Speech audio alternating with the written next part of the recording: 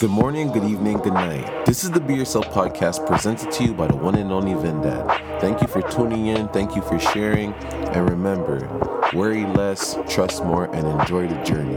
Let's get it. Good morning. I hope everyone has a great week, and remember, March 8th, 2021 will never happen again. This day will never exist again. So seize the opportunity in each day. Try to find meaning in each day. Don't try to wait till your birthday to consider it a meaningful day, or your friends' birthdays, or a day you got a big check as a meaningful day. There's meaning in every day. You just have to find it yourself. And I was at my friend's house and we were watching the UFC fight, and they were talking about the podcast about how sometimes we say all women and all men instead of saying a few women and a few men. And I apologize for that, but I just want to tell people, if it doesn't apply to you, then you shouldn't feel offended. Like if someone said to me, but this is just the way I am now. I can't tell people how to feel. It's up to you at the end of the day, right? But this is just me. If someone came to me and said, oh, all men are whack or all men are stupid, I don't feel offended anymore. I did once upon a time. I used to feel super offended because I'm like, okay, so you're trying to say I'm whack. I remember a girl I was dealing with used to always say she hates men and all this type of stuff. And I'm just like, okay, I get it, but I'm here right in front of you. I used to take it personal, but now I don't take that personal because I understand that that was just her experience. And she was talking about men of different cultures and races and based off whatever her friends were telling her and all that type of stuff. But it just felt weird for her to tell me that she hates men because the man that she was dealing with, she didn't hate. So it was weird when she was telling me she hates all men. I was just confused by that. I'm just like, okay, so does she hate me? But then she'll say she didn't hate me. So I was just confused by that type of stuff. But that made my skin thicker too, because I had to hear that all the time. I'm just like, whatever, I'm not going to give that any attention. But if someone, like when I actually get offended if someone says all black men or all black people, because that stems from racism, right? And I don't like, this is the color of my skin. It doesn't mean because you got robbed one time by some black person that every black person is like that. That's fucking stupid. Like, it makes no fucking sense. And that's when I take it more personal. But that all women thing, all men thing, I don't take as personal. I just don't. I don't know. Maybe I'm just not big on that side of things. But the color thing is a big thing because I grew up getting harassed by police just because of my color. I grew up getting harassed by others of the same color as me just because of my color. I grew up getting harassed by fucking just different people just because of the color of my skin. So that's why I take that personal. But someone was asking me how did I develop the thick skin, and I just keep telling people it's not that I really developed it. It's just it naturally happened. Like, as a kid, I wore shoes with holes in them before. People used to make fun of me about that. I remember a point in time where you couldn't wear your school clothes outside, so you had to wear your normal clothes, right? And your mom wouldn't understand that at age 12, you want to go see a girl, so you want to wear your school clothes to go see her. But how you going to explain that to your mother at 12? So you have to wear your normal clothes to go see the girl, and the girl's looking at you like, why is there holes in your t-shirts and stuff? And you just have to explain to them, like, this is the clothes I run around outside in, but I can't wear. Like, you go through all of that type of stuff, and then on top of it, you grow up with your friends and family members saying very harsh things to you. And you learn not to take it personal if it doesn't resonate with you. You learn to just push it to the side, like, okay, that has nothing to do with me. Unless it really applied to you, like, those jokes like, yo, your mom's fat jokes were ridiculous. So my mom's a thicker woman, so if someone called my mom fat, I'll be like, who the fuck are you talking to? I'll take that personal.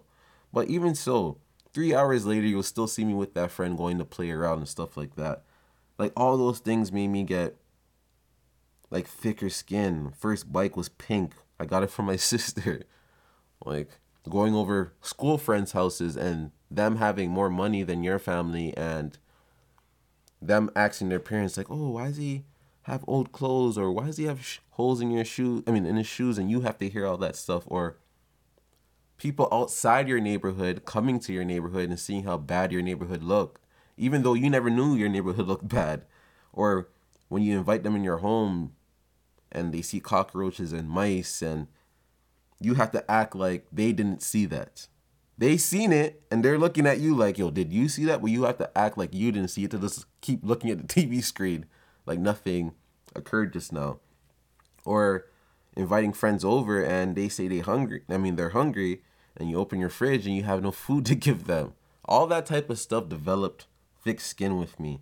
And I remember, like I told you guys this before, but with seeing the older guys stripping people in my neighborhood, I always knew in my head, I don't want to be that guy that gets stripped.